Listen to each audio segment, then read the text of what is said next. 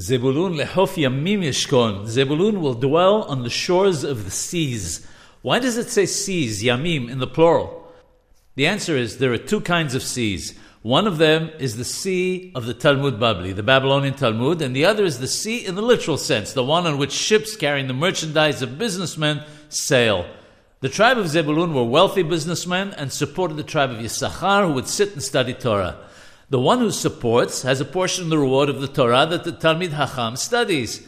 Our rabbis tell us that when a rich person who supports a Talmid Hacham goes to the world to come, he will be told to take the reward of studying certain Mesechtot of the Gemara. The rich man will respond that he never studied them. They'll reply that since he supported someone who studied it, he receives reward as if he actually learned it himself.